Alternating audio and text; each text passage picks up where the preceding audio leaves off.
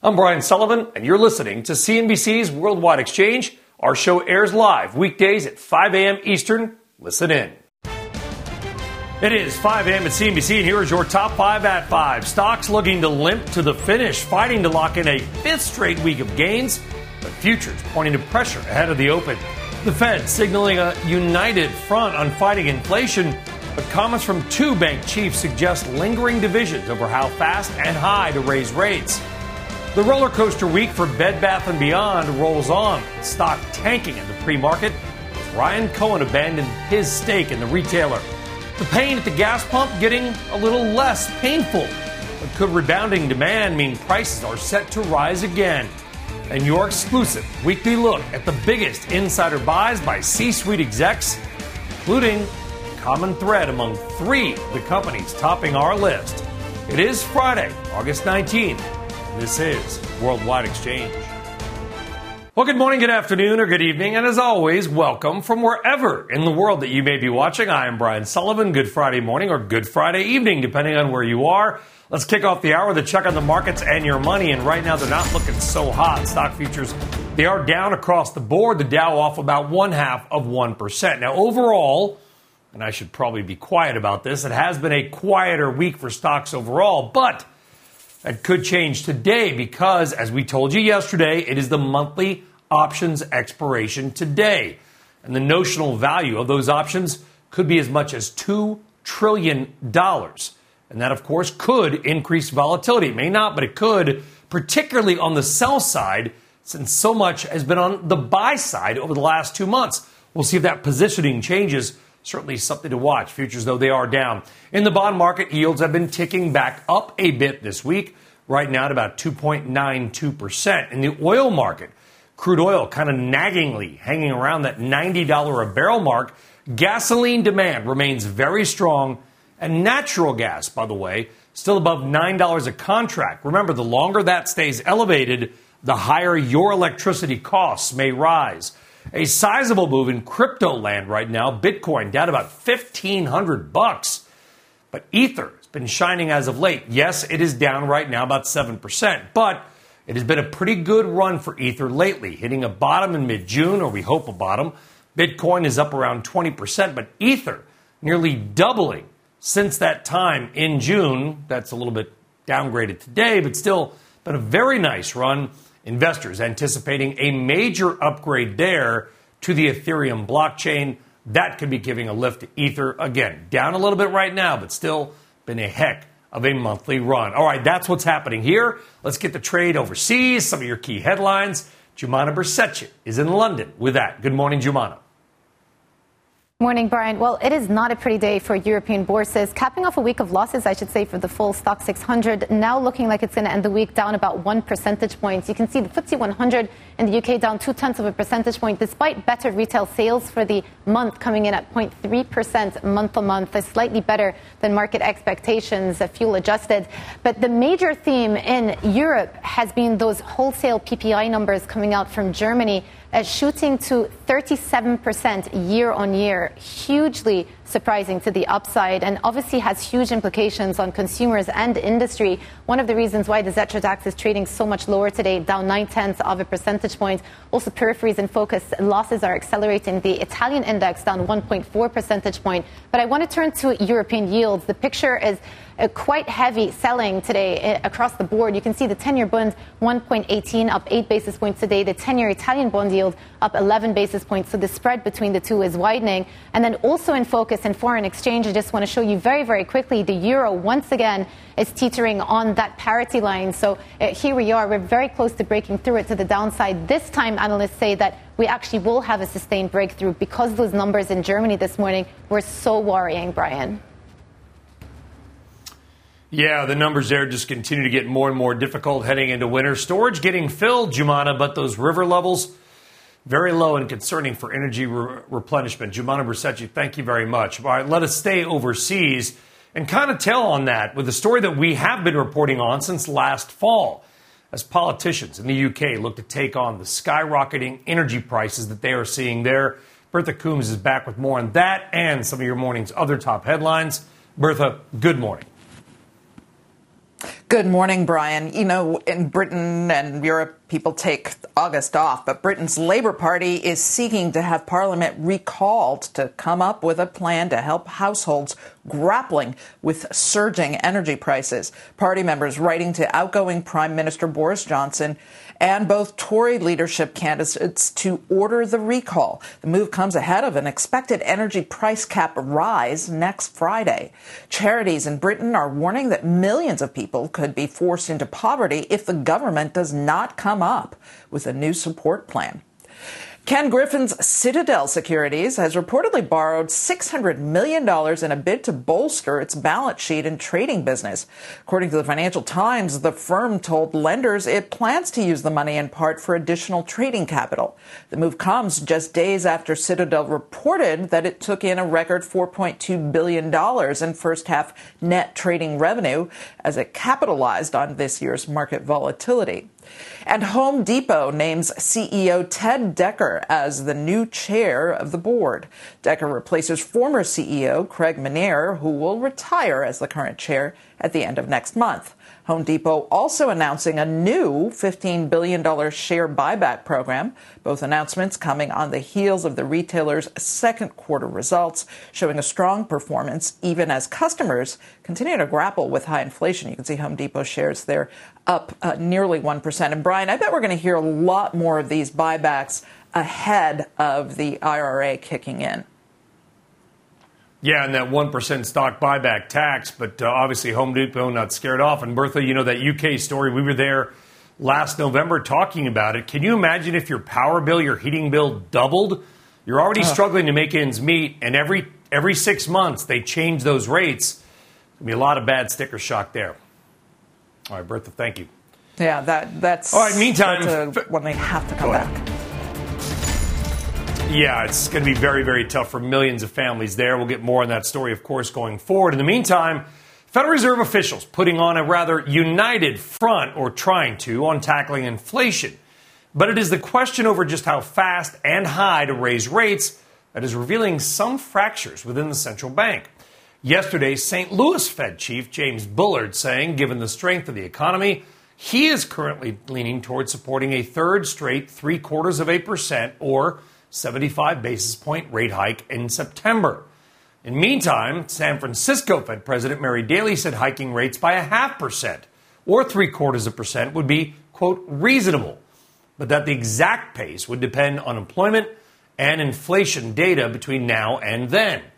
Comments coming ahead of the Fed's highly anticipated conference in Jackson Hole, Wyoming. That occurs next week. Let's talk about the Fed and get some stock picks on what we like to call Opportunity Friday here on Worldwide Exchange. Joining us now is Degas Wright of Decatur Capital, also a CNBC contributor. Good morning. First off, good morning, Degas. How closely are you watching or listening to the Fed? I mean, it seems like every day we get a new comment. It kind of seems exhausting at times, to be perfectly frank. Yeah, so, Brian, what we're doing is that we're listening to the Fed, but we have to make strategy decisions either way it happens, either it's a soft landing or a hard landing. We have to prepare our clients for really put together a portfolio that's going to address either outcome.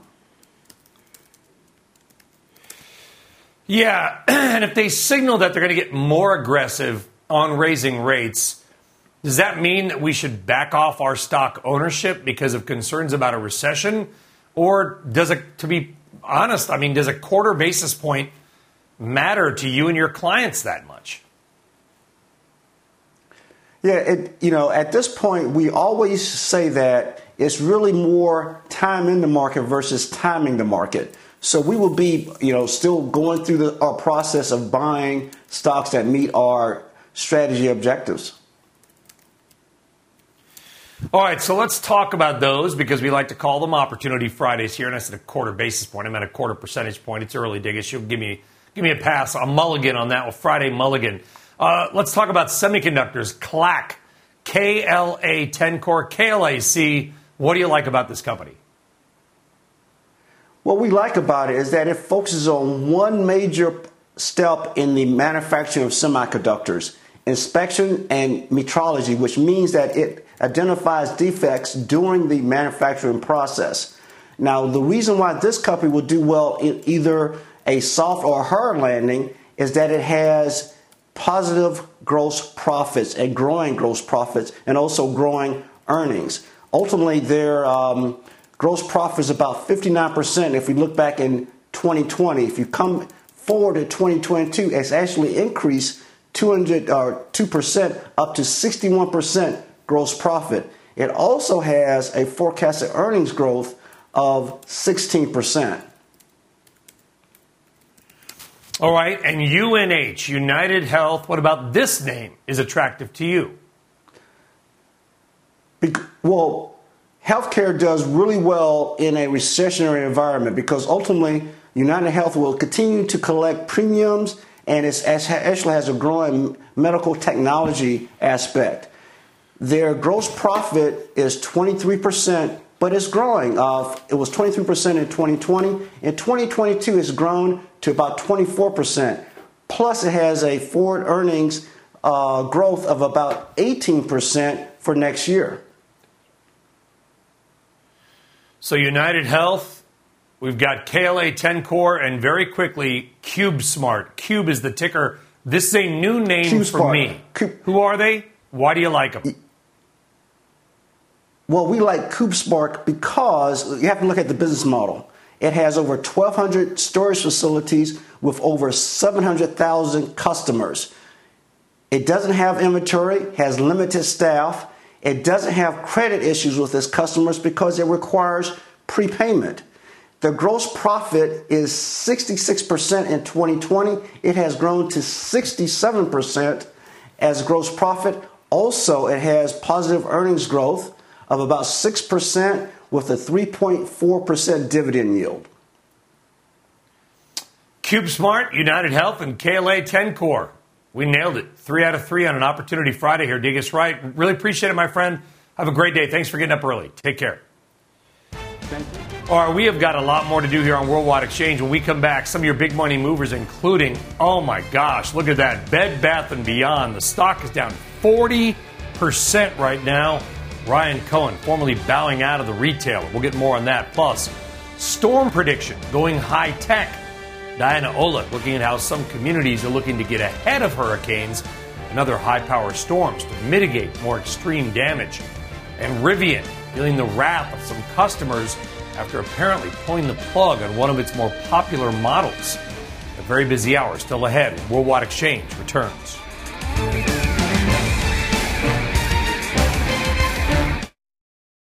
All right, welcome back. Time now for your big money movers on this Friday. 3 key stock stories that are happening right now. Stock number 1 is Applied Materials. Third quarter results beating forecasts thanks to a bunch of new orders. AMAT also giving an upbeat outlook for sales this quarter. Company did say it is trying to reduce costs and will slow hiring in the near term. AMAT shares are mildly higher. Stock number 2 is Madison Square Garden Entertainment, MSGE. It is considering a spinoff of its live entertainment and MSG Networks business from its Las Vegas Sphere and hospitality operations. MSG Entertainment runs live events at the Garden, of course, Radio City Music Hall, and the Beacon Theater in New York. Its stock rose nearly 2% on Thursday. And stock 3 is the stock of the week, and that is Bed Bath & Beyond. Shares getting crushed right now, down 40%. Investor Ryan Cohen confirming he sold his entire stake in the retailer this week for a profit of about $58 million. Cohen is the founder of Chewy and also chairman of GameStop and sold call options for nearly $100,000. Do keep in mind, although BBBY shares are tumbling today, they've still more than doubled coming into today this month. Quite a roller coaster ride for that little New Jersey-based retailer. Wow. All right, still on deck. Giving a big boost to American chip companies. The CEO of one domestic semiconductor company is here to break down what the new legislation out of D.C. will mean for his company's ability to compete on the global stage. We're back after this. All right, welcome back. Nearly 1 year ago, the remnants of Hurricane Ida rolled up on the East Coast. It caused catastrophic flooding across parts of Pennsylvania and New Jersey. It was largely unexpected because general forecasts did not show how much rain would fall and how fast that rain would fall. but maybe no more. Diana Olick looks at how major companies and local governments are now using unique new weather prediction technology to safeguard their assets. It is all part of our continuing series on the rising risks from climate change.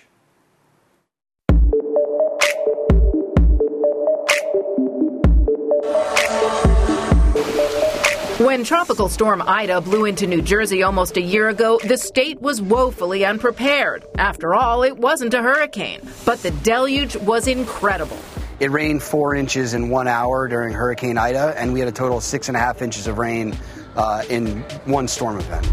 The city of Hoboken, just across the Hudson River from Manhattan, is only 2 square miles, but home to more than 62,000 people. It is increasingly prone to flooding, so the city had been putting protections in already. This looks like a pretty garden, but it's actually just a big drain? Yeah. This park sits atop a massive cistern that can hold 200,000 gallons of water and is managed remotely, so water can be held or released when necessary. But to optimize the system, they need to know what's coming. So just after Ida, they started working with Tomorrow.io, a unique weather technology company that goes well beyond just forecasting when it's going to rain. So everything is fully proprietary. We tell organizations, cities, governments, enterprise businesses how the weather is going to impact their operations in advance so that they can actually make changes before it's too late. Hoboken will ultimately have 5 resilience parks like this one, managing more than 2 million gallons of water on a daily basis. But what this new technology allows it to do is move from water management to emergency management. They're able to provide insights on when a storm event's going to occur, at what intensity, for how long, and they can do really block-by-block forecasts. The firm works with clients well before they start forecasting the weather to show them specifically how future weather will impact them, from operations to supply chains to staffing. Having such precise data of when, where, and how severe weather will strike a region can ultimately save companies hundreds of thousands of dollars in resources and waste. Some clients include the U.S. Air Force, the NFL, Raytheon, Uber, Ford, Delta, and JetBlue. We'll take an airline's operating protocol, specifically upload it into our system, and then we have our own proprietary insights dashboard that tells them exactly when it's going to happen. So we'll tell an airline over the course of the week, these flights are going to be at risk of weather, and if you need to de-ice your planes, this is the time to do it to avoid delays or any safety impacts. Climate security is also fast becoming part of global security as cities, governments, and businesses start to build climate adaptation systems. Climate security is the new cybersecurity. That's why Tomorrow.io is sending its own satellites into space, which will send back data far more frequently than government weather satellites. That's going to completely revolutionize weather forecasts for the entire planet. Tomorrow.io is not the only company in this space. There's also Dark Sky, which was recently bought by Apple. But these new companies are nothing like the legacy names. This is weather intelligence, modeling, planning, and of course prediction, all of which takes place before a drop of rain ever falls. Brian? All right, Diana. So we talk a lot about how companies have to disclose their potential risk from climate in their disclosures going forward. How could predictions and technology like this sort of factor into that risk, help them plan, help them predict? Well, Brian, it's going to mitigate that risk because if they can show that they're prepared when they don't even know when a certain storm is coming a year from now, they could say if we have this kind of rain event, snow event, heat event, fire event even, then, and they're already set up with these prediction models, then they can say, look, our risk is going to be less than it might have been if we were going into this all in the dark. So it's really a way of setting up these companies. And these CEOs are talking to weather companies a lot now because, as you know, of course, from climate change, we're seeing much more severe weather, not just hurricanes, but these deluges that come upon us without a lot of people knowing. So with this kind of technology, they can then lessen that risk and report that. Yeah, I remember that storm. We had about a foot of water in our basement, Diane, and I went and we showed this on TV, a pickup truck where a guy got caught in a flash flood and rode a river 2 miles in his truck in New Jersey, slammed up against the bridge. Thankfully, was able to climb out. We actually showed that on CNBC. I mean, that storm was something. The prediction technology needs to get better. Hopefully it will. Yeah, absolutely. And they're just getting more and more common. And that's why you're seeing more of this technology, once again, moving in where it needs to. But, again, as we see more of these storms, there's so much risk to these corporations, cities, and, of course, to lives. Diana Olick, thank you very much, Diana. We'll see you all day on CNBC. Take care. All right, still to come on this Friday, Worldwide Exchange, more C-suite shuffles at Starbucks. The executive set to exit the coffee giant as it continues its management shakeup. And a reminder, if you haven't already, be sure to follow our podcast. It's available on all the major platforms. Dow futures down about 100, and we're back right after this.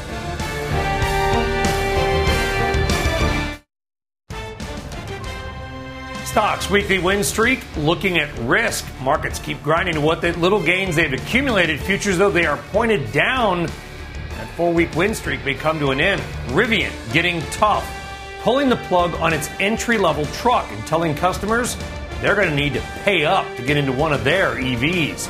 And your exclusive weekly look at the biggest buys by company insiders. And this week, 3 of the 5 have one big thing in common. What is it? Well, we'll show you. All happening on this Friday, August 19th, and this is Worldwide Exchange. All right, welcome back, everybody, and good Friday morning. Thanks for joining us to wrap up your week. Let's talk about it and get into these markets right around 5:30 a.m. here on the East Coast. And here's how the markets and your money are looking right now, and they're not looking so hot. We are seeing Dow futures down about 180. It's actually the biggest drop that we have seen so far this week. Dow futures down, or NASDAQ futures rather, down even more, about 0.6%. Now, coming into today, it's been a good run. In fact, we've got a 4-week win streak going for the S&P 500.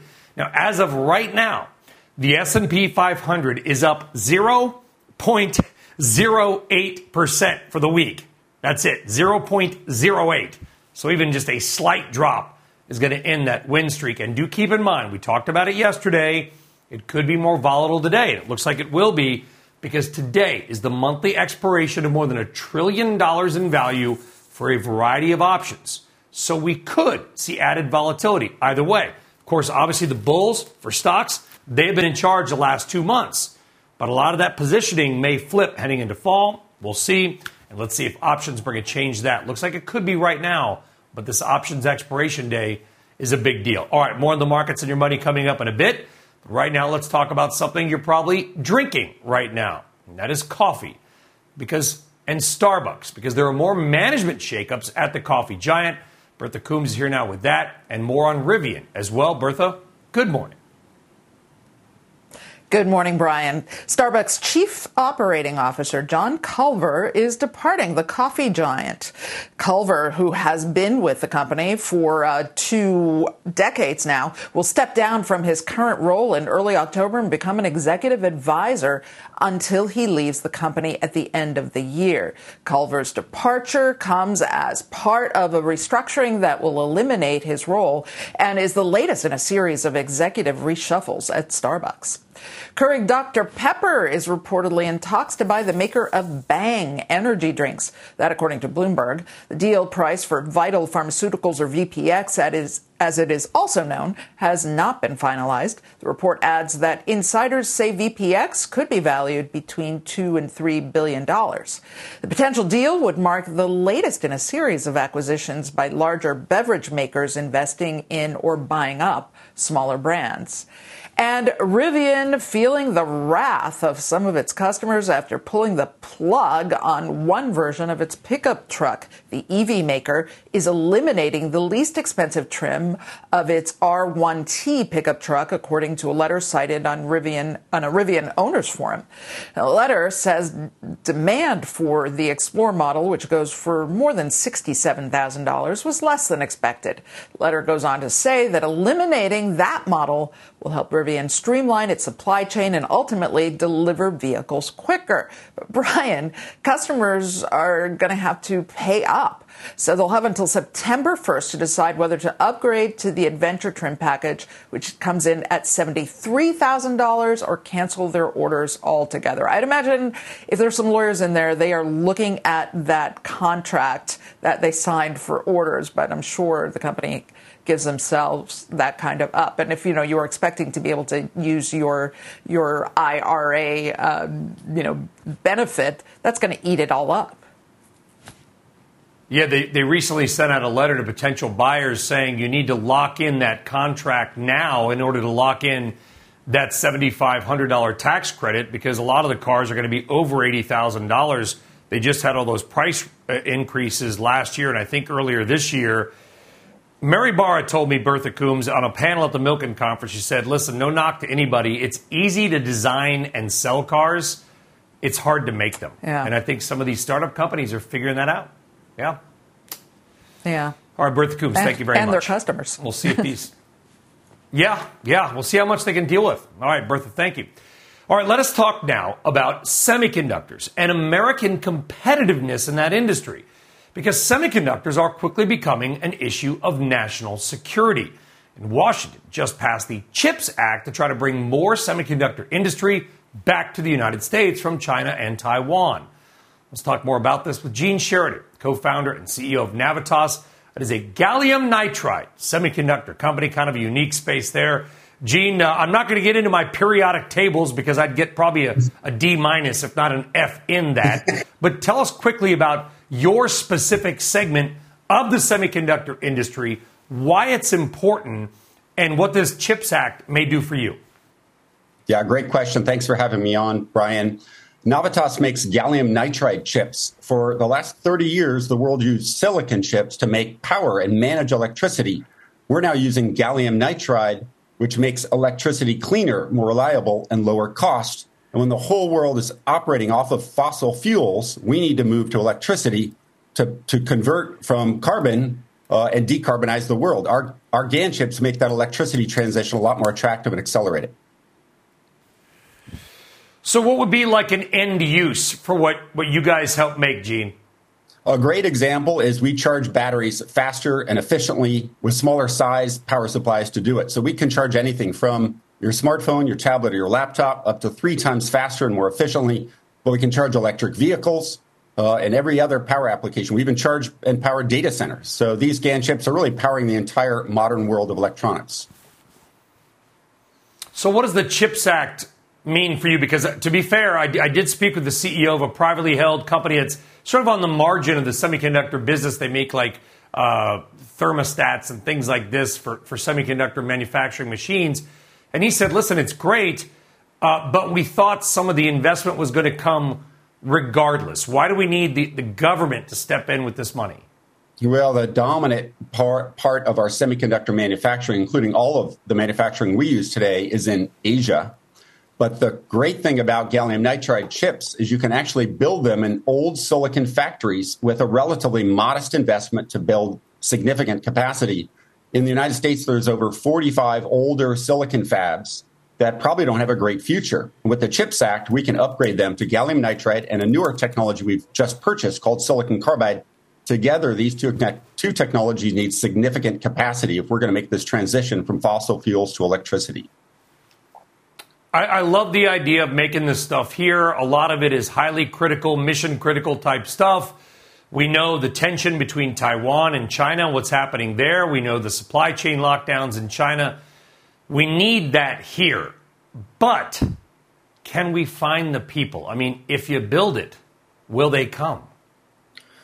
Well, I tell you, having grown up in the Silicon Valley area and in what we call GaN Beach in Southern California, there's a lot of talent here. There's a lot of hunger to not only innovate them, not only sell them, but build them, as you said on your earlier segment. So I think there's plenty of talent to tap into to make this manufacturing and bring semiconductor manufacturing back on shore. Yeah, that's the thing. You build the factory, you build the fab, you need to find the people. Do you feel like right now, Gene, even with the CHIPS Act, that America, and I hope you say yes, because I'm a California kid too, but can America truly be competitive at this, or will China and Taiwan always have us because their labor costs in China, unfortunately, sometimes it's semi or forced labor, will they always have the upper hand? Well, you know, semiconductors, there's a lot of automation. You keep building automation. So the labor content is relatively modest. I think it's more about control. It's about technical skill. And yes, there's an important labor content. But I think if you run the numbers, the labor content's relatively small. I don't think that's going to be a problem with our cost competitiveness. Gene Sheridan, Navitas Semiconductor there. Some positive things. Let's hope they play out. We hope they do for the country, for your company, for the entire industry. Gene Sheridan, thanks for getting up early. Have a great day. Appreciate it. Thank you. Bye. All right, you're very welcome. All right, coming up here on Worldwide Exchange, it is your exclusive weekly look at the biggest stock buys by company insiders. And this week, it's kind of cool because there is one common thread among 3 of the top 5 companies. We'll show them to you coming up. And as we head to break, more of this morning's top headlines happening now. Europe's regulators reportedly facing internal concerns surrounding landmark legislation designed to take on big tech. According to the Financial Times, EU members are growing increasingly worried over how the new rules will be enforced when they take hold next year, including big tech groups seeking to undermine them through legal action. Fisker looking at potential expansion amid growing demand. The EV maker saying it may move beyond its current 50,000 vehicles per year threshold as its autos sell out in the U.S., and it may even explore making cars in America. Novel concept. And Elon Musk reportedly going after documents from some leading advertising tech companies. It is all part of his bid to boost his effort to kill his $44 billion takeover bid for Twitter. According to Reuters, Musk lawyers have subpoenaed a couple of companies for documents that show how those companies have been involved in reviewing accounts and any roles they have in auditing Twitter's user base numbers. Dow futures down 180, big options expiration day today, and we're back right after this. All right, welcome back. Time now for your weekly exclusive insider buying segment where we highlight the top 5 stocks being bought the most by their C-suite level execs with their own money. The info, as always, comes with our thanks to Verity Platforms. And as always, we are counting you down 5-1. And this week, there are some really interesting names. Not huge, well-known stocks, but some smaller caps and maybe some new names to you. Let's go. All right, stock number 5, Trinseo. A board member buying $317,000 worth the Pennsylvania-based chemicals and fiber company. Shares down 40%, so the exec buying on some weakness. Stock number 4 is Hub Group, $428,000 buy by a new board member, but it is the first overall insider buy at Hub Group in 6 years. Hub is a trucking and logistics company. The third most insider buying this week is at Huntsman, a $751,000 combined insider buy by 2 different insiders. This is another chemical company, kind of like a Trinseo. Not really, but they're both kind of in that chemical space. Now for the top 2 buys of the week. Stock number 2, Mativ Holdings. And yes, yet sort of another chemical and manufacturer related company. And also another combined buy. And the new CEO and 2 board members combining for buys worth $850,000. But the company with the most insider buying this week, that is Cassava Sciences. A longtime board member making a big buy at just over $2 million. Now, did get some attention earlier in the week. Cassava is a Texas-based biotech whose shares are down 75% in the past year. So the CEO and board member is going long on his own beaten-up stock. Cassava, certainly one to watch. So there you go. The top 5 insider buys, Trinseo, Hub Group, Huntsman, Mativ, and Cassava Sciences. So the trend, 3 sort of chemical or chemical-related companies all in 1 week. And 1 trucking company, kind of that manufacturing side of the economy. Pretty interesting trend to watch there. A reminder, we try to do this almost every Friday, except during earnings season when you have blackout days. It's a segment you will only see here on Worldwide Exchange or, by the way, on CNBC Pro. And just a reminder, sign up today. Now let's talk about buying of a different kind, buying gasoline, because there's some bad news and some good news here. All right, first off, always give the bad news first. Gasoline is still about 70 cents a gallon higher than it was at this time last year. Okay, but the good news is that it has come down a lot in the past couple of months. And now even the price of diesel fuel is below $5 a gallon nationwide. Diesel is hugely important to the economy. It is a big input cost that goes into probably nearly everything you buy. So let's talk more about what is going on with oil and gas with Suzanne Danforth, downstream oil and gas director for the Americas at Wood Mackenzie.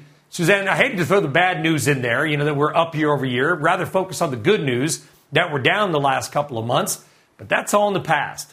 Based on the data you've got, what do you see happening in the months ahead? So basically, we have a situation in the U.S. right now where inflation is still holding, even though we have fuel prices down significantly. So everything from food to vehicles to housing is up. So we're already seeing, even with this price fall in gasoline at the pump, consumers are coming back on the road, but not quite at the levels that we saw in 2019 or 2018, and maybe even below where we saw in 2021. So we're still trending a little bit lower, but we've definitely improved in terms of demand looking forward. Now, when you look at the next few months of the year, it's the fall and winter season. We typically have a decline in gasoline as folks are demand, that is, as folks are generally, going back to school and driving less. So we're going to see gasoline demand continue to decline. But in general, the supply situation we're in right now for gasoline is much better than where we were back in June. We're going to return to 5-year average inventories probably by October, in our view, is what we see. And a return to high gasoline prices like what we saw in June is not likely to happen. All right, here's where I'd push back just a bit, Suzanne, because I get all the historical data about the fall versus the summer. But this fall, particularly after Labor Day, there are maybe millions of people that are being ordered back to the office in the New York, New Jersey, Massachusetts, California areas. They've been pretty much working from home or hybrid. A lot of companies like Apple and others on the East Coast are saying, hey, back to the office, 3 days a week, 4 or 5 days a week. I wonder how much the historical data is going to matter, given that we have never been in this situation before. Well, when you look back at gasoline demand, let's say in 2019 or 2018, fall gasoline demand is about 500,000 to 600,000 barrels a day below what we have in the summer, because of a lot of that driving you see in the summer is supported by folks getting out on the roads and taking road trips.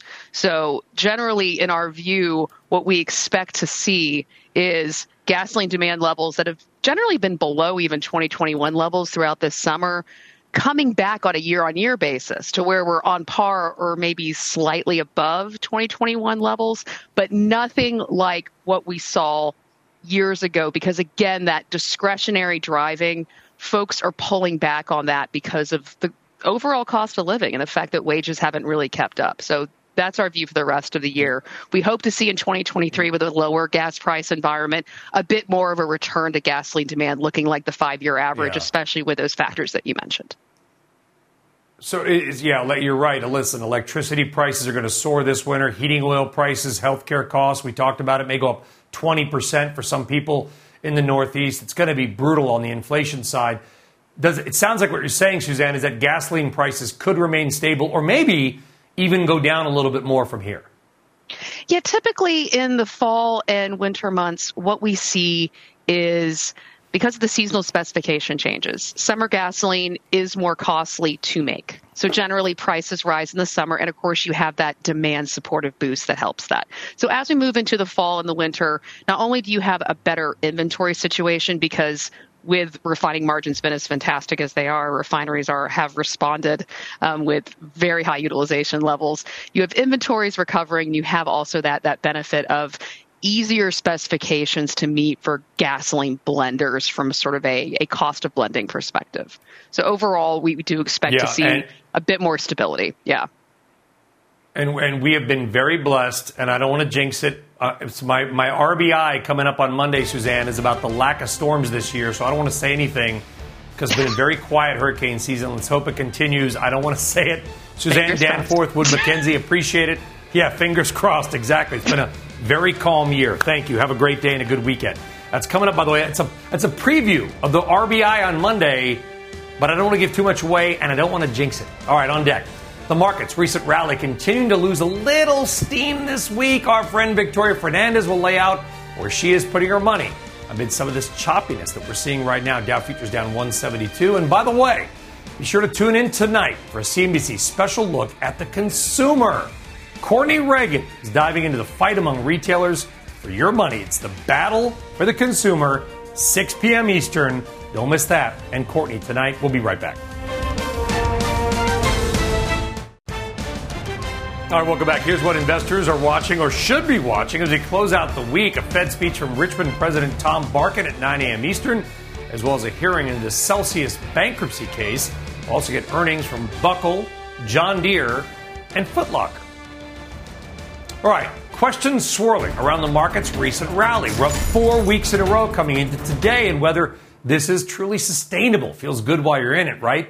Your next guest says that amid the choppiness, now is the time to focus on quality. Speaking of quality, Victoria Fernandez, the chief market strategist at Crossmark Global Advisors. You like that intro, Victoria? Speaking of quality. Thank you. That's the best intro I've got. Well, if you're getting up, I know you're in Texas, you're getting up really early, and we appreciate it. Listen, I'm not going to take away from the market rally. It's been a feel-good 2 months. We're up 4 weeks in a row, but you got about $2 trillion in value of options expiring today. Futures are down. What can we expect from the fall? I can't imagine it's going to be this smooth for the next 4 months. No, it's not. I mean, at the beginning of the year, we said our theme for the entire year was going to be this tug of war between tailwinds and headwinds and lots of volatility. I think the second half of this year is going to bring the exact same thing. I mean, you've got this support in the market a little bit. Over the last week, obviously, we had some buybacks going on. We had the CPI report that people kind of thought was going to be a pivot for the Fed. I'm kind of the party pooper in that situation. I don't believe that at all. I don't think we're going to see a Fed pivot. But yet you've got rising interest rates. You've got fears of recession, especially in Europe. You've got earnings valuations starting to come down for the second half of the year. So we had this summer rally, and that's great. I just don't think it is going to be sustainable. I think we can expect continued volatility going forward. Yeah, and again, I don't want to take anything away from our excellent coverage of the Fed, and the Fed matters a lot. But I am a little confused about sort of this market obsession about whether or not they raise 50 or 75 at the next meeting or two. Does a 0.25% more or less matter to your clients that much? If it does, please tell me, Sullivan, you're wrong. But 25 basis points, does that? We know they're raising. Whether it's by X or by X minus Y or whatever, I'm not sure matters. No, you're exactly right. It doesn't matter at all. And so this debate really should be more along, where do we see the terminal rate? You have Bullard saying it should be, 3.75, 4%. You have some other members that are getting a little more hawkish on where that terminal rate needs to be. So let's look out a little bit. Let's look at euro dollar futures for March of 23. Those are up 50 basis points in the last few weeks. You've got the 2-year after CPI came down to a 3.07. It's back up to 3.25. We've got the 10-year going. Yeah. Look at German yields today. They're higher. So I think, yes, the trend is higher. Whether it's 50 or 75 is not important. We know they're not going to take their foot off the gas at this point in time. Yeah, inflation, food prices, by the way, back on the rise, electricity costs on the rise, healthcare. I know you got a daughter in college. I'm not going to tell you about those bills. All right, you talked about quality. Well, quality is in the eye of the stockholder, Victoria Fernandez. So where do you guys at Crossmark see quality, I'm doing air quotes, right now? So quality for us really comes down to the balance sheet. We want to see quality of earnings. We want to see quality of cash flow. We want to see quality of the management of the corporation. So when we look at those, it doesn't mean that you're looking at a certain sector. It just means within each sector, where are you finding the quality? So for us, we own Coca-Cola. We like the Staples sector. That's a quality name there. We like insurance and healthcare. So like Cigna is a name we like. And you know we've liked financials all year long. We continue to. And when you focus on quality there, you're looking at a name like Visa. So I think we're not saying go all in on growth or value or be all risk on or risk off. We're saying find those pockets where you like to be in the market and then focus on the quality of the companies within. It's really a stock picker's market at this point. Yeah, we're showing a few names up there like a Visa. We'll leave it there. V for Visa and Victoria Fernandez with our thanks. Victoria, do appreciate you getting up early out there in Texas. Take care. Thank you very much. See, everybody gets up early or stays up late for Worldwide Exchange, and that includes us and our team. And a big thanks to all of them for doing what they do every single day. Well, that does it for us here on Worldwide Exchange. We will see you on Monday morning. Squawk and the gang are next. Have a fantastic weekend, everybody. Be well. See you in 2 days. You've been listening to CNBC's Worldwide Exchange. You can always catch us live weekdays at 5 a.m. Eastern only on CNBC.